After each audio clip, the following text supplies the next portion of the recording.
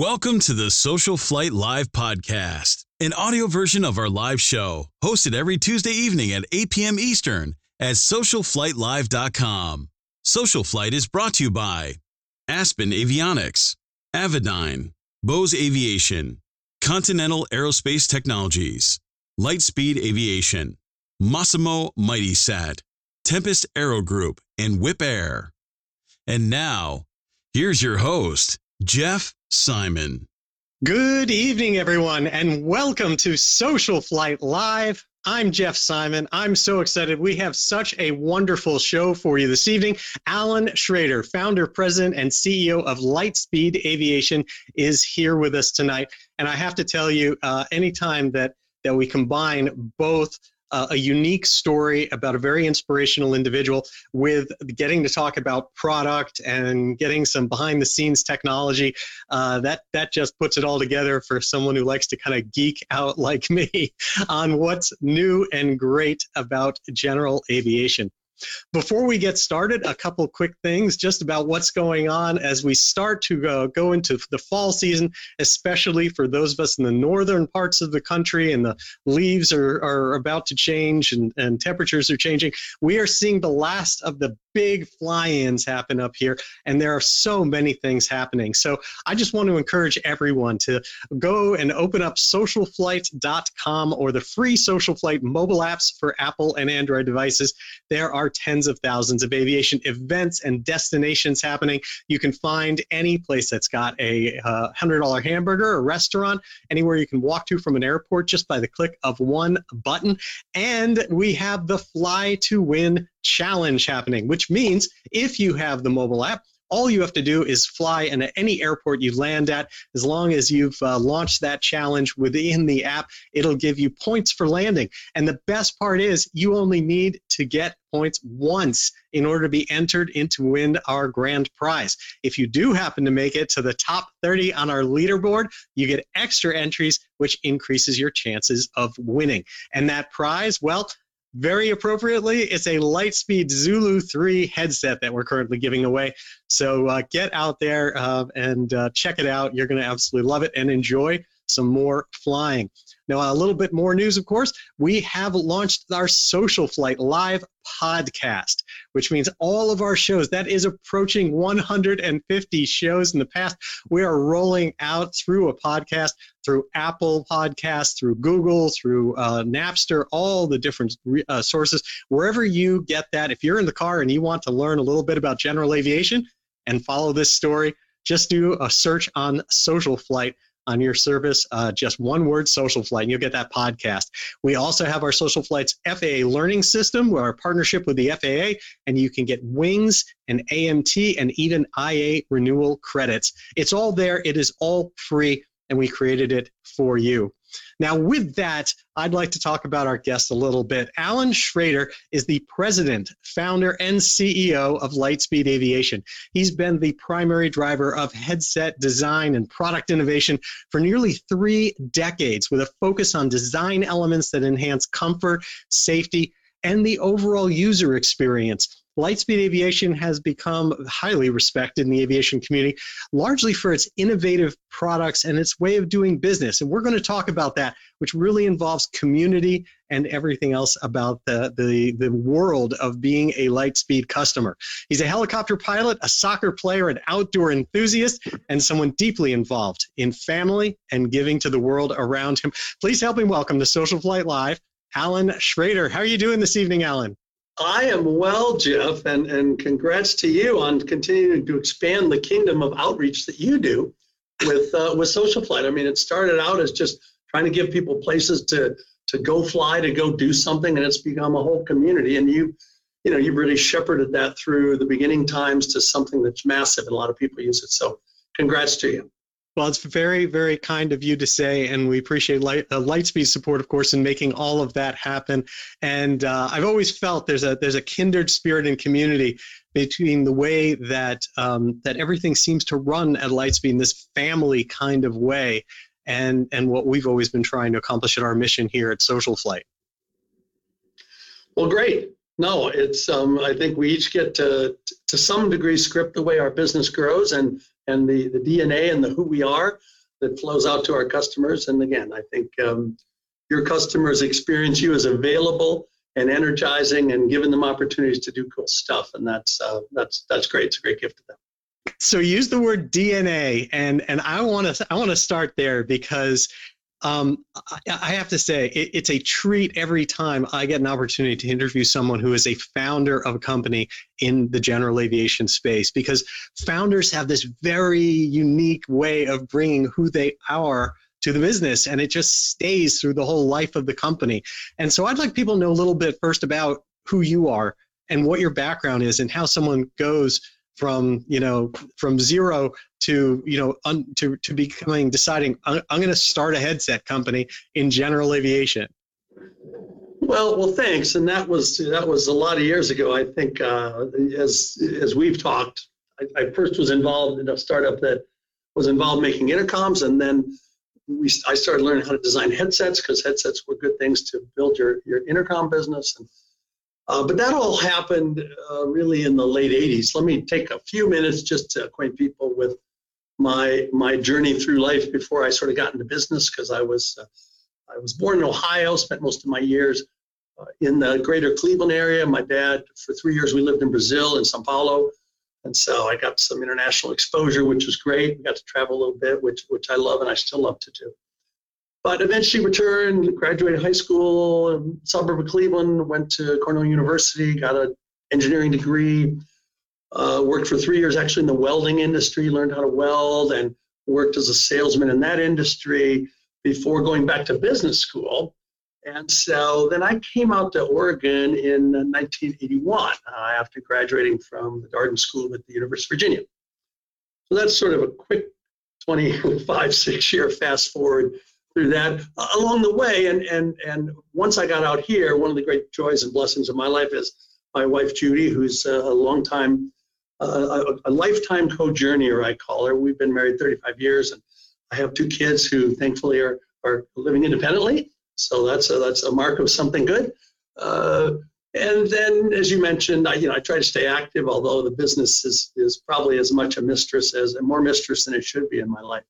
But I still play soccer, which I love, and walk 5 miles a day. And I love to travel. I've been to all but one state, 49 states. I got to get to North Dakota sometime along the way here. And almost as many countries, just over all the years, from a business standpoint and personal pleasure standpoint. So it's a good thing I enjoy traveling, because in this business and being the leader of the business, you got to travel a fair amount. So yeah, that's sort of my story, getting me out to Portland, Oregon. And the last sort of really central thing, which you'll see sort of bubbling up at various times, is that in 1980, I gave my life to Jesus. And because of that, it's been this ongoing challenge and joy of trying to figure out how to walk out the purposes he's given me. And so that shows up in various parts of my sort of adult DNA, which we are starting to talk about. Absolutely. So tell me how aviation became a focus in that. How did that step into the equation? Yeah, that's a really good question. And the truth is that I didn't start out with any aviation passion, or really, frankly, any aviation knowledge. When I came out to Oregon in 81, I started working for a large electronics company called Tektronix, and was really involved in operational things, and spent 2 years embedded in an engineering team, which I think probably got my engineering curiosity and juices going. Although my VP of engineering, I remind him that I'm just a dangerous engineer who has ideas that should be able to get done, but of course, they never get done as fast or as simply as I think they should. But I had a really good mentor in my job at Tektronix. That guy left in 1988, left Tektronix, and helped a guy move an intercom business out of his house. It was just a one-man proprietor. And so off he went to do that. And within a few months, he called me back up and said, hey, the operational side of this thing is really a mess. And so how about you and I take a trip to Asia for a week, and let's see what's going on. And we returned with the conclusion that it is and will be a mess unless we do something very different. And so he said, hey, why don't you join me? You join me in this company. And so that company is a name people would generally recognize, Flightcom Corporation. Uh-huh. And Flightcom, it used to be Oregon Avionics, before we changed the name to Flightcom. And so for the next 5 years, I was involved with them learning about the pilot market, right? We made avionics. We started designing headsets, first a Clark clone one, and then I got a chance to design a couple other headsets. And that was kind of fun. And, that's all trying to figure out what intercoms, right? Was it Flightcom was a lot of intercom type stuff? I seem to recall that name around that. Yes. Yeah, and so Flightcom was an intercom company that, if you're an intercom company and you think there's an opportunity to expand your business, you ought to think about making headsets, because it says plug into intercoms, right? So you can leverage your brand. You already know a lot about how that's going to work. And so I dabbled in making a couple different headsets beyond just the Clark clone ones that everybody started to make at that time. There was no active noise reduction at that time, although it got introduced a couple of years before I left that company. And I left because my mentor that I had mentioned, he had left that company. And so he had started up another company and kept pestering me to help him with parts of that, the sourcing and operations. And so ultimately, at the end of 1993, I went over and joined him at a company called Lightspeed Technologies. And yes, that's a part of where we got the Lightspeed name in our business. But again, we were at that point making sound reinforcement equipment. We were making primarily microphones for singing and speaking, so auditory things. First for the regular things you'd think of, lapel mics and that kind of stuff. But then we evolved into an area that had a lot more passion to it around reinforcing teachers' voices in classrooms so kids could hear. And so that whole classroom reinforcement and amplification business became ultimately what Lightspeed Technologies did. But in year two of being there, go ahead, you had a question? No, that's absolutely fascinating to me. I mean, I didn't realize that the Lightspeed Technologies side was so educationally focused. Yeah, it's not surprisingly, if you could raise the level of the teacher's voice above the rest of the level of the sound, kids could hear better. And if kids could hear better, you'd be not shocked to know that they could learn better. And so that was a movement that quietly started in the 80s and into the 90s. And so we as Lightspeed Technologies were among the leaders in sort of pushing that thing forward. And it's cool business and very much a heart kind of business, because you're helping kids, and that's good. But the second year I was there, a guy that I had met who was a supplier of mine to the first business, he came to me and said, "Hey, you know how to make headsets because you've designed them before. I've got a factory I'd like to start to fill up, and I know a guy who can do this new technology called active noise reduction." And there were not very many people who knew how to do that well at the time. And Ed had found Mike. He said, the three of us ought to get together and we ought to design a whole new A&R headset and go into the market. And I said, well, that's a good idea. I mean, I said, I'll help you design the headset, but the fact is to build a brand will take a really long time. So I'll help you design the headset, and then you can have the headset and go to companies that are in aviation that don't have A&R headsets yet, right? And sell them on the concept of that. And, I was shocked as heck because I'd only met Ed 5 times in my life. But he said, no, I want to do this with you, Allan. And so I don't care. It'll just take longer for us to build a business, and, let's do it together. And I said, okay, I'm in.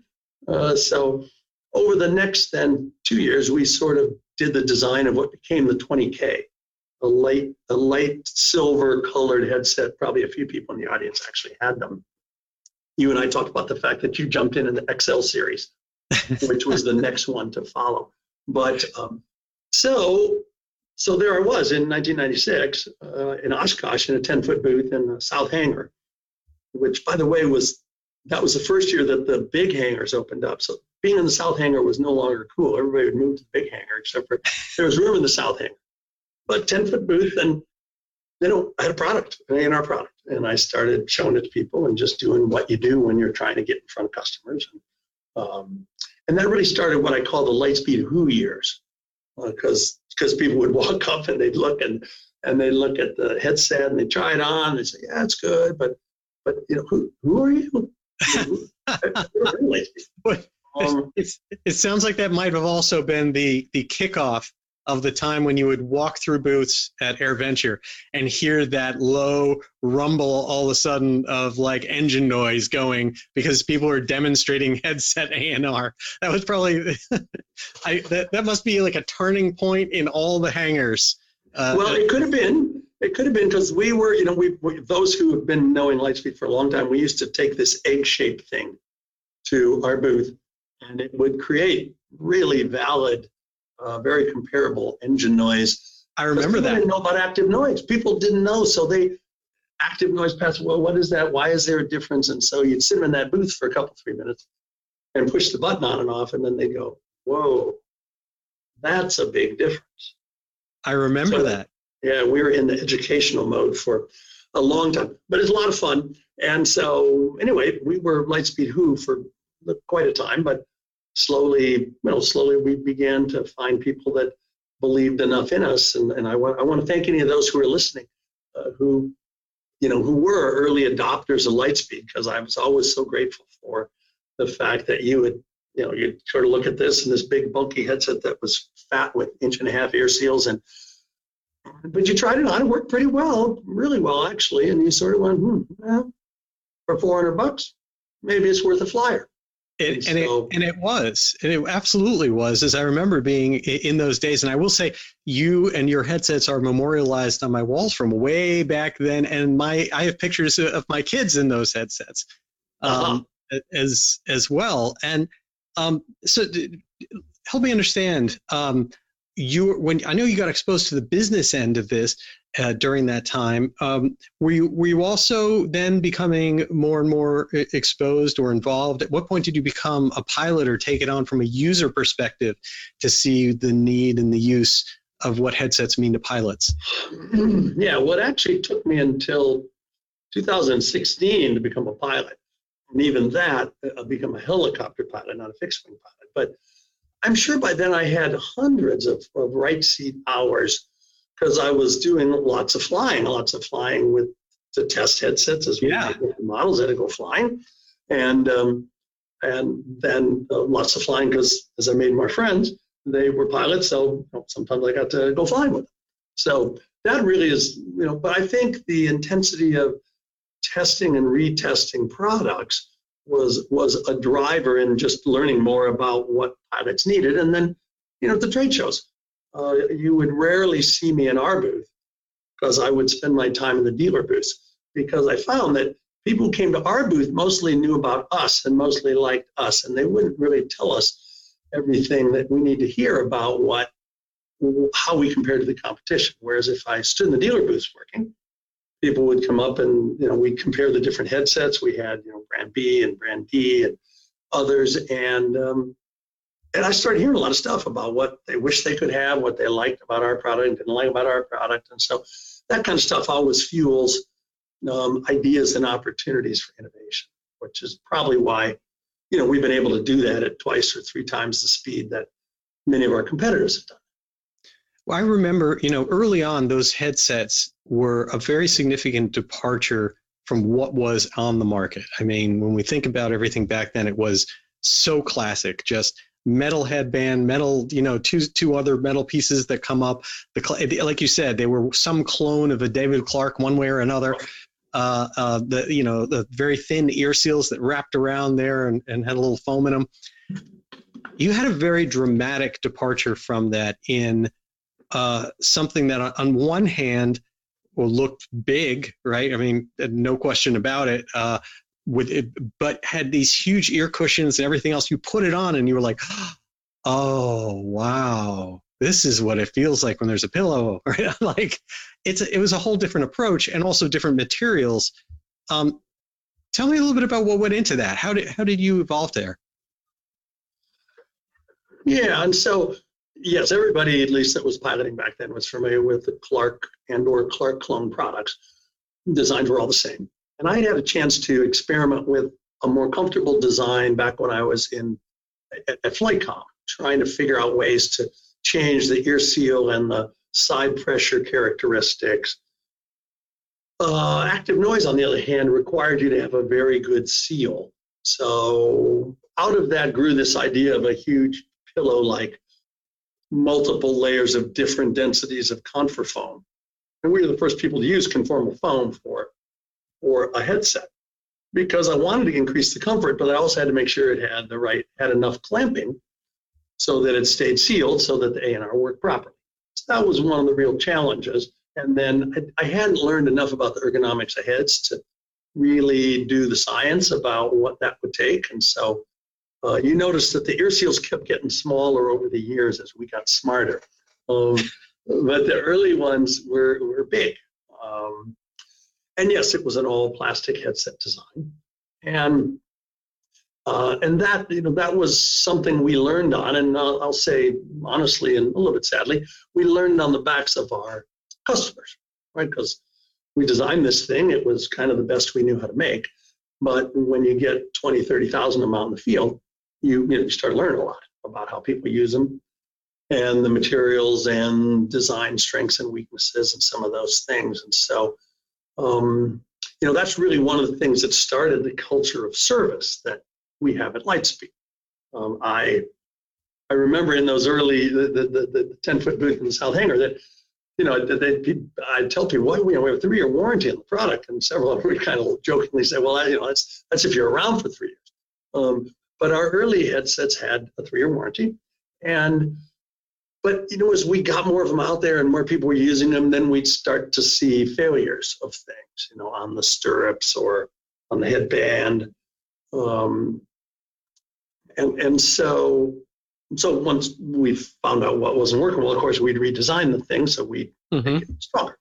The truth is that whole family of products, Ks, XLs, and 3Gs, all were largely on the evolving big cup plastic model. We were increasing functionality by adding shut off, and then by adding the ability to plug in a cell phone or to listen to music. But as we kept making them and then making the parts better as they were breaking, of course, people would have headsets 3 years, 4 years, 5 years that would break. I mean, the things that by now we knew would break. And so there was no way we were going to charge people for repairing them, because we didn't know when we gave it to you, but we learned somewhere along the way that product wasn't as good as it could be. And so I'd say for the first 10 years at least, maybe 12 years, we never charged anybody to fix anything, because it just wasn't right given everything we had learned, and again, in some cases learned on them and with them. So, but I want to say it's a funny outcome though, Jeff, because I look back in amazement. We built a reputation as being an amazing company for service, and as you probably can guess, part of the way you do that is to create a lot of service events. Right? I mean, we weren't trying to create the service events, of course, but inadvertently we were creating service events, and then we were caring for people in ways that were right and appropriate. And we ended up getting a lot of credit for that. We ended up, these guys are amazing for their service. And so I'm grateful for the legacy. I'm sad for how we built it, but yeah, we've since then just made that part of our DNA, as we talked about earlier. That you got to treat people in very personal ways. You always get somebody answering a phone. No phone trees here when you call Lightspeed, because I don't like that. I don't think that's personal, and I don't think that's the way we can engage properly with people who either have a service need or even a buying need. So I have to tell you, as someone who was along for that ride in those early days, who did have some service issues, have issues with requiring service, I'm glad that that's the way that it actually worked out from this, because everyone I remember talking to anyone had any of those things, I don't know a single person who said anything negative that I recall in any of the circles that I was in so many years ago, decades ago, that had anything negative to say. It was always positive, and it's very, I think it's very unique to have been able to build something where the product did require service, and yet people were so passionate about the way that you did that. I remember, like you said, they'd answer the first call and be like, well, I can send something right out to you. You're not going to pay anything. I'm going to give you instructions on how to do it, or you can call me and I'll tell you how to do it. Or if you're not comfortable doing it, send them in and we'll do it for you. And I was just like, what? Like, it changes your whole perspective on all that. And it creates that culture that now that you have products that probably almost never require service, yet that flavor is still there, which I don't think you have the benefit of any other way. So I just want to say that I think that's pretty impressive. Well, thanks. It was what it was. Impressive, unfortunate. But it's grown into that. And one of the things. So I left Lightspeed Technologies, and we had incubated the business for a couple, 3-4 years in that business, and then we started Lightspeed Aviation. And so that happened in the year 2000. And that's the first time I was actually like the president. So then I had to be in charge of things like culture and direction. I mean, who do we want to be when we grow up? If and as we grow up, we did. But and so service was one of those. The personal care for people is one of those, and it really has continued to make a difference, even when our products now actually are incredibly reliable. Yeah. So I want to touch on, you brought up your faith and how that applies to the organization, your personal direction of your life. How did that play in, and does that continue to play in to how you treat your customers and how you view new products and things like that? Does that affect your business? Yeah, it does. I mean, so I think it does. We don't have plaques on the wall that have anything to do with faith statements or anything like that. Obviously, you try to live it out in ways that are infectious or at least impactful for other people in the business. But I think it affects the spirit of our team. In our early sort of business focus, I said, we're here to serve God, and then we're here to serve our customers, and then we're here to serve each other. And so that was kind of the guiding relational principle about that. And it starts by serving each other, and then you can serve the customers well. And maybe somewhere along the way, you also end up serving the purposes that God put you on the earth for. And so I think I've walked that out in general ways. I think I walked that out in some specific ways. An example I'd give you is the Lightspeed Aviation Foundation. That's something we started formally in 2010. But in 2008, what happened is once we launched the Zulu product at the end of 2007, it was really a transformative product for the market. And so we started getting a lot of 33Gs traded in for Zulus, right? People had bought those headsets 2-3 years before. Now we have a fundamentally better, more comfortable, more quiet, more beautiful product. And we always have a trade-up program to assist those who had invested us in the past to, continue to grow with the innovations we offer them. Because it just seems right. If you plunk down $600 for a headset and flew it for 3 or 4 years, and then some really new, better stuff comes out, shouldn't we give you $300 back for it? And so we do that on a regular basis just cause. But in this case, we start getting lots of these back. And so I thought, what if I gave away active noise headsets to missionary pilots? I didn't, they basically never would have those, not at that time in the ANR life cycle. This is, this is 2008. And so I got involved with IAMA and started getting all the organizations to tell me how many pilots they have flying outside of the country in missionary service. And then I arranged to give each of them 2 refurbished 3G headsets. I gave them 2 because first off, I know they often have passengers, but frankly, I also gave them 2 because if one of them broke, there's going to be no way they'd ever get them fixed, right? And so I better give them 2. And plus we had them. right? These things were coming in. So over the next 12 months, we gave away almost 1,000 headsets. Wow. Because in my world, you give what you got, and certainly what I had was lots of 3Gs, and so for not a lot, I could turn them into great headsets and send them out to people. So I wouldn't say that was something I did because of my faith, but it was something that I did because I felt like it was the right thing to do. Right. So the Zulu itself, it all happened at the same time, and it's so wonderful to hear how that played into the missionary work that you support and all of that. And this happened around a revolution of your design, which gets us closer to what I want to talk about also tonight. I want to make sure we have time for.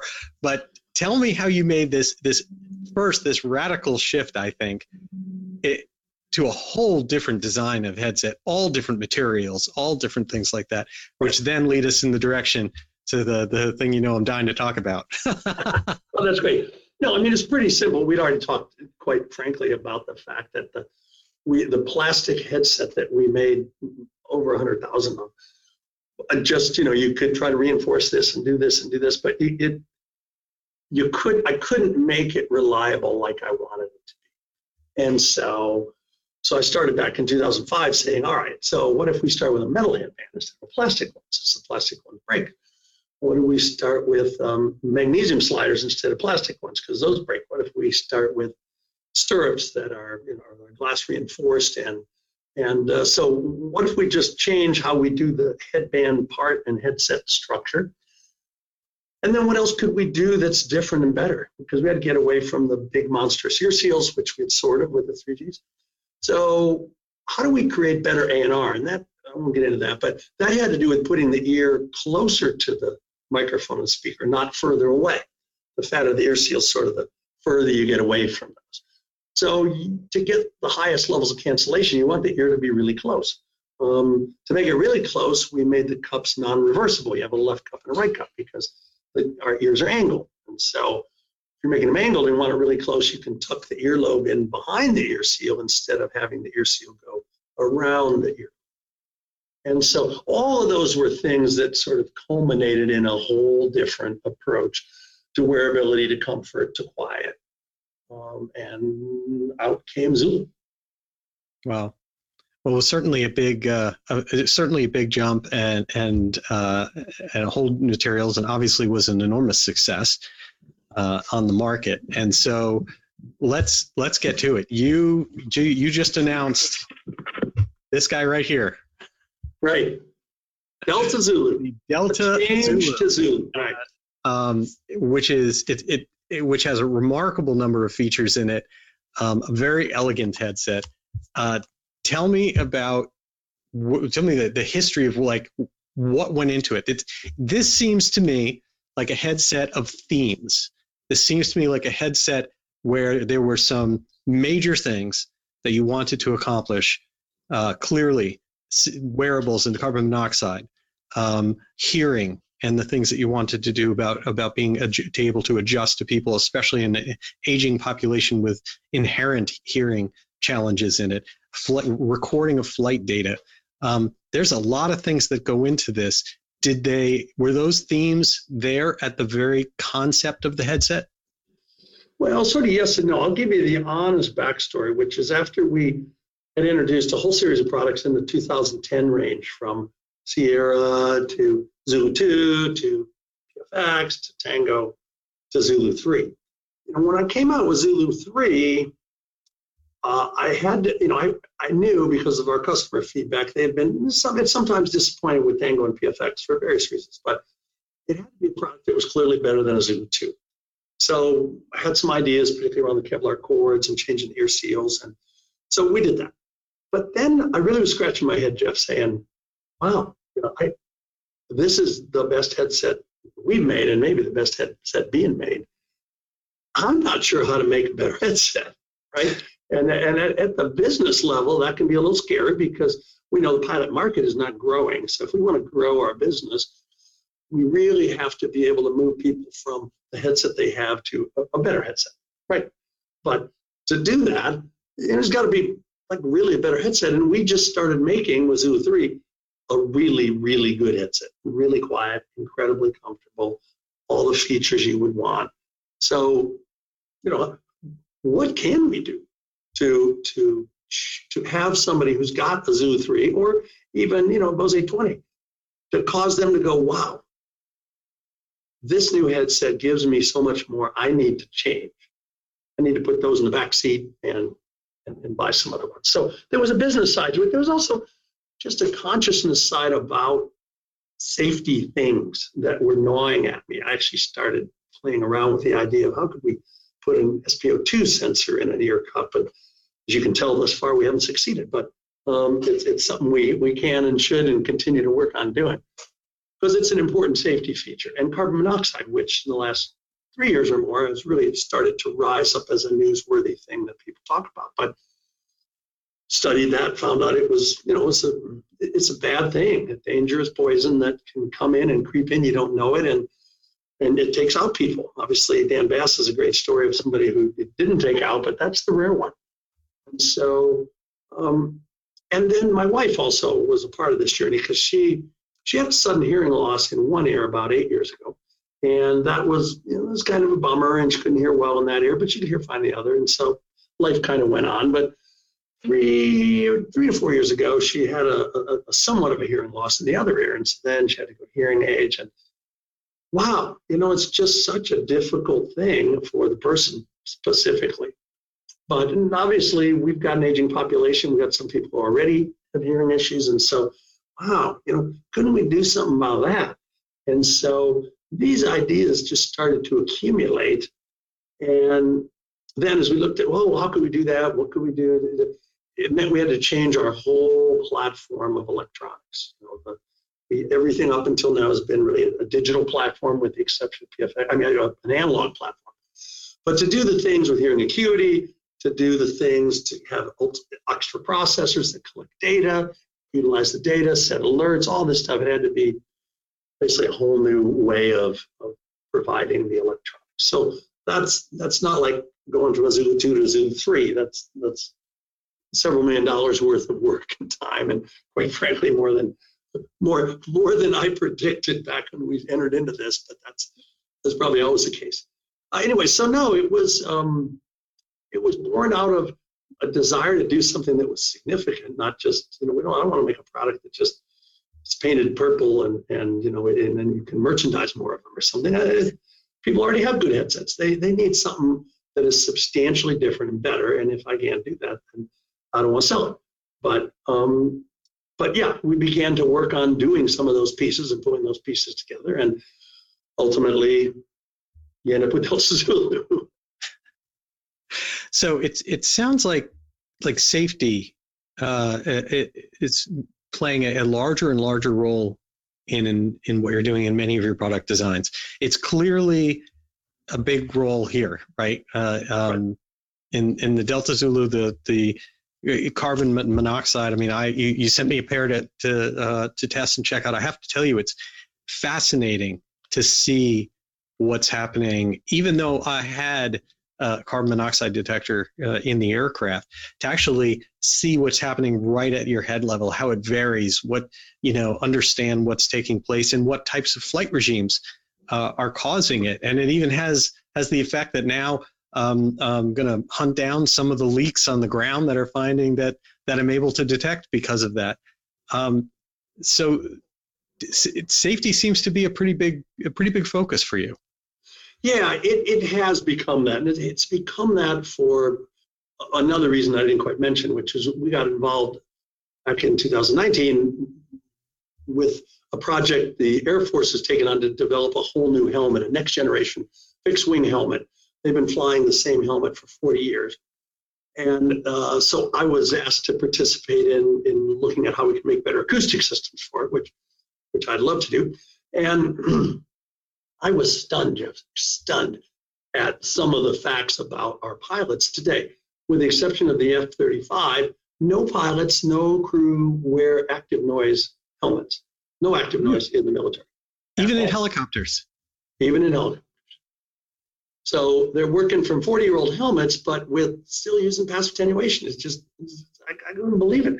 Worse than that, though, is that the DoD safety, hearing conservation safety data suggests that easily 20% of people in the higher noise environments, maybe more, leave the services with a shifted or complete threshold loss in hearing. And so the people that we asked to protect us, we're not protecting them. And that just brought me to a boil relative to safety. And how do we focus on providing products that can protect them better from an attenuation standpoint, but also then can measure how much they're getting dosed by noise. Are they being overdosed in their flights? And what can we do about that? And so, yeah, safety has become a real passion of mine. And that started to grow really after we started on Delta Zulu. But yeah, safety is a key theme. In fact, we changed the vision statement for the company to creating products that protect and save lives, because that's just so much more meaningful, I think, than making products that people love. Which there's nothing wrong with making products that people love, but we should focus on something that's bigger than that. Yeah. And thus this safety wearable platform. We've designed a platform that isn't a headset anymore. I'm trying to get the market in the world not to call it an A&R headset as much as a safety wearable, and A&R is a part of the features of that product. I want to pause on that for a moment, because I find extraordinarily impactful that you kind of cracked the door open on what's taking place throughout the military for their hearing loss, and that you're uniquely positioned to be able to do something about that.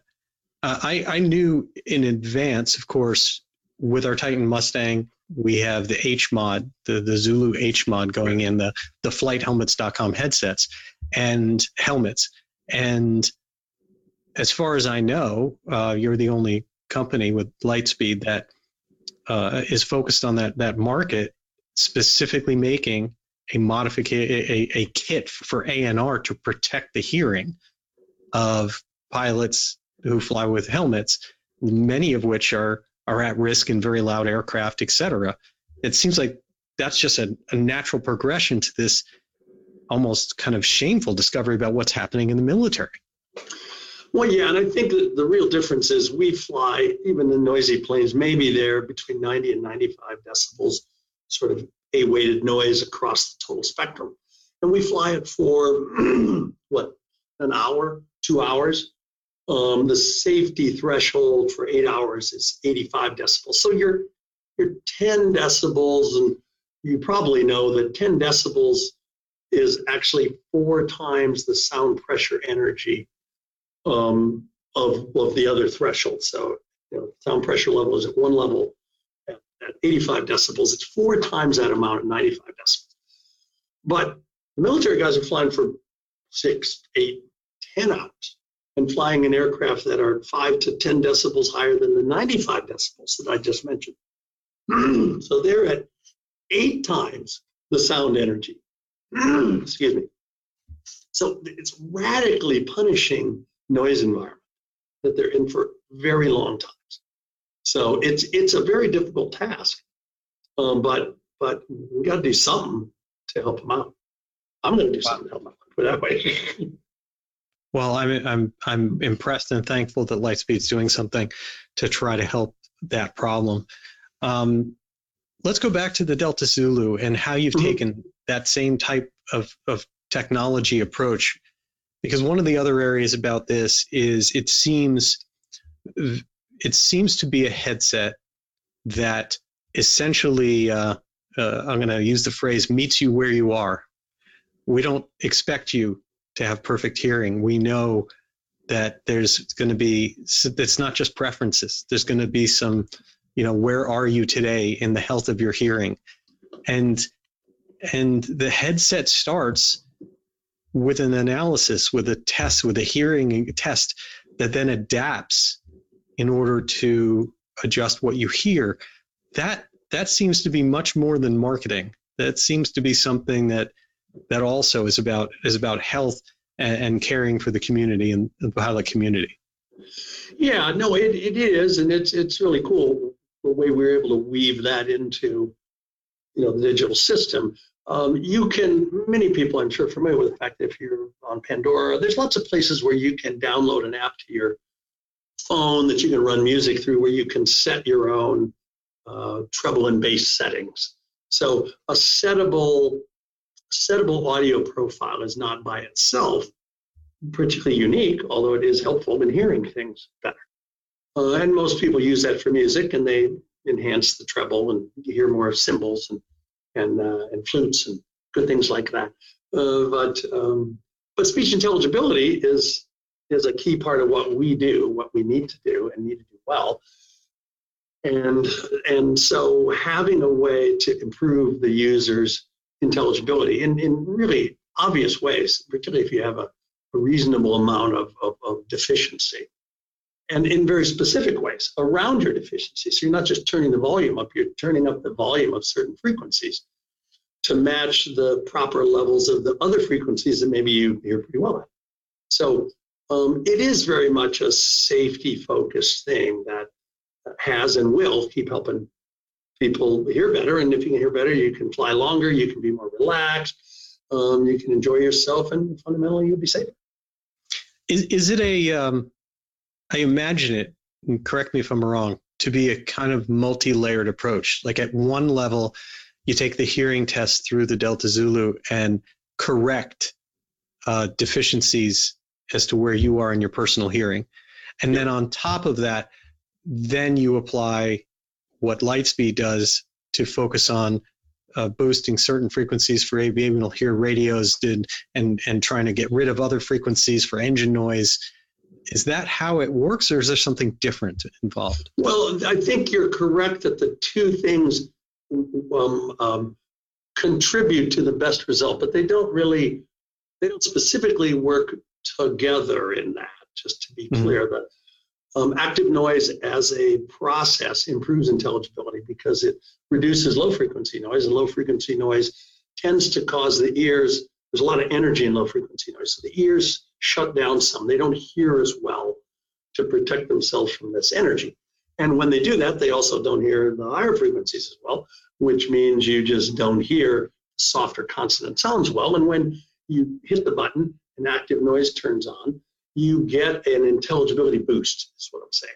The technology by itself does it, and the better your active noise, the better the advantages of that boosting. But the hearing acuity part is really just a re-sculpting of what the sound coming up the radio through your cord, how that gets changed based on your tested deficiencies. So that when it comes to you, it comes in a new form than what it started out through the intercom. And that new form improves your intelligibility for the reasons we've spoken about.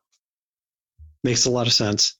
Now, the other thing, of course, is that it's very app-driven and seems to be, you even say in the app, new features to come, basically, as to what's happening. So there seems to be a little bit of I always hate to use terms like future-proof, but there's a little bit of, looking forward, let's say, and or more to come involved with someone who gets on board with the Delta Zulu. Can you explain a little bit about that?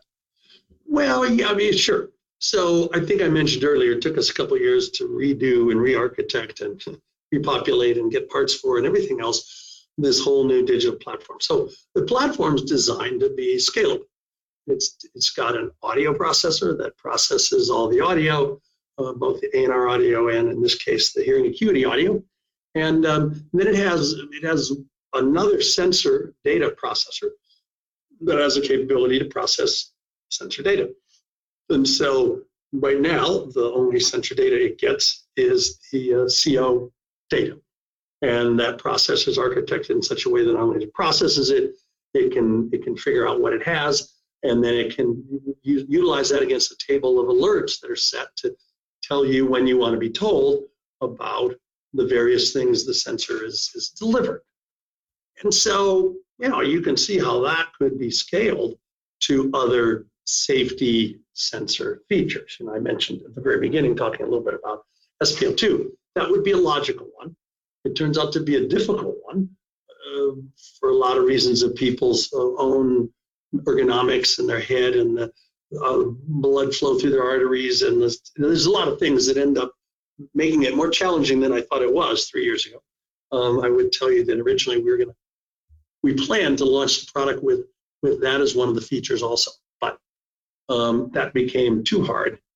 And SpO2 being blood oxygen saturation. So for correct. people who are wondering what that and with is. that, you sort of get biometrics for free, but the one that pilots would most care about, obviously, is their blood oxygen saturation. Right. So, but you can see how a canary alert system, much like the CO one, could be mimicked and used for cautionary and critical SpO2 alerts, and you can set those at whatever levels you're comfortable with, because everybody's personal physiology changes where your saturation levels might start to affect you. And so that's an obvious one that's down the road, because there's still a lot more pavement to put down before we can drive that road. But there are other ways that a connectable headset can help the pilot be more connected into his cockpit. Some of those may eventually emerge from the avionics guys who have a way to deliver information to you, or information they may want to have about you. You could think about spatial 3D audio positioning. If you had sensors that could tell you, you set them when you're looking north, and as you move your head around, you're creating data that says you're looking over at 10 o'clock. And so if there's some warning of an aircraft at 2 o'clock, it gives it to you at 4 o'clock, right? Because you're looking at 10. And so you get that information in a way that's more usable to you. Now, that's something already being done in the military space. That's not any cool breakthrough thing. And I'm not sure how often we're getting planes so close to us that we want to worry about when they're coming to us. We got ADS-B now. So, but I'm just using those as examples of ways that we have this preferred head-worn position that we uniquely get to hold and have. And so what are things that we can gather from that can be injected into the flying scenario that allows pilots to be safer in what they do? So what went into the recording feature, the idea of being able to have the audio from your flight? Yeah, well, you're probably aware that we had an app called Flight Link that was a wired app for our old generation products. And it's been well used, and it's a really good training tool, but it's also not a bad playback tool for folks in high density traffic areas. And so it just made sense to incorporate that into the app. We didn't need another app for that. And it allows for the versatility of recording things if it's for training, if it's for your flying, or you can hook it up and record, some of your GoPro stuff. You can link in your audio directly through, through that. So it's it's just another nice feature that was easy to bundle in an app. Wow, that's great. And there is one other thing that's fairly unique about what you decided to do this time. This being the control unit on it, both your cables coming out the same side. And of course, while I have this here, I'll point out that it's got a removable power block that can either be lithium-ion charging or backup with regular batteries that goes into it. But what went into that decision to change the idea of going through a control unit and instead having so thanks. We do a lot of focus group work. We did a lot of focus group work around Delta Zulu. And you may recall all the way back with PFX, while that box was a monstrous brick, it also had the battery, the 2 cords coming out the top. And that was something people liked in that. And certainly in our focus groups, people felt like that was a lot easier to put the control unit somewhere, because a lot of people put it in a pouch, in a map pouch on the side, or and they want to have it easy to route the wires together. Even I was at the Sierra CPPP seminar / weekend in Spokane. Yeah, they put their control unit in the armrest basically. And one guy pointed out it's a real hassle to tape the cord to my box because there's only one place the cords go in and out, right? And so if it's in line, then the one that goes out the wrong way has to go all the way back around. And then I have to close my thing so it's coming out the right place. And so it's not a reason you buy a headset because the cords come out both ends. But I think it is an improved feature for users buying an improved headset. Well, I think it's great. It does allow you to tuck it away. So certainly a very cool idea. I want to, as we approach the top of the hour, I want to talk a little bit about what you think is kind of coming or what the future is.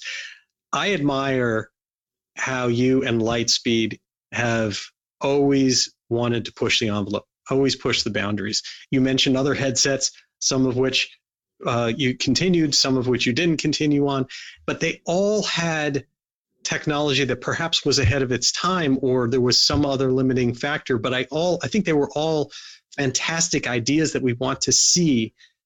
Do you see some of that coming back around? Do you see a future, for example, Tango with being wireless? What do you see coming when the technology catches up to Allan's desires and wishes? Right. Yeah, well, I think Tango and PFX are the two sort of outliers in what would otherwise have been a pretty successful run of products over 20 some years. PFX, we've replaced it and totally jumped in front of it with what we're doing with Delta Zulu. So we did learn things from that, and I think we made it right and more than right with that product. Tango, there's just a fundamental problem with taking a great wired headset and turning it into a wireless headset, right? Because too many to count pilots that I spoke with, basically thought that when they got a Tango, they were going to get something like a wireless Zulu.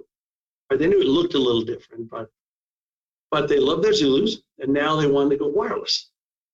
And it sort of can't be done very well, right? It's have a wireless product. First off, the audio quality will be degraded in some ways because it's not running on copper. To have a wireless product, you need to have a battery up in the headset. So that's going to increase the weight. To have a wireless product, you need to have wireless stuff up in the headset instead of the battery box. Think about everything in the battery box. You'd somehow got to put that in and on your headset. And so it makes it bigger and heavier and bulkier. I want to be clear, though. I'm excited about those things. I don't view those things as anything negative. I view those things as those are just ahead of their time. So if you take something like Tango, it just means we haven't gotten to the point yet that it's so light that the batteries, or that the same way you can charge your phone by just putting it down on something now that you can't have, powered without a cord, or that the technology for the audio being wireless at the same quality as a wired thing just isn't there yet. But you were pushing in that direction, and it seems like that's got to be one of the things you're going to wind up getting to at some point. Yeah, no, I think it's a lot more doable. With everything we learned, it's a lot more doable because so much more of the control functionality could be done from an app. And the circuit have shrunk quite a bit. We probably have twice as much circuitry stuffed into Zulu as Delta Zulu now as we had in Zulu. But it all got smaller, so there's room to stuff it.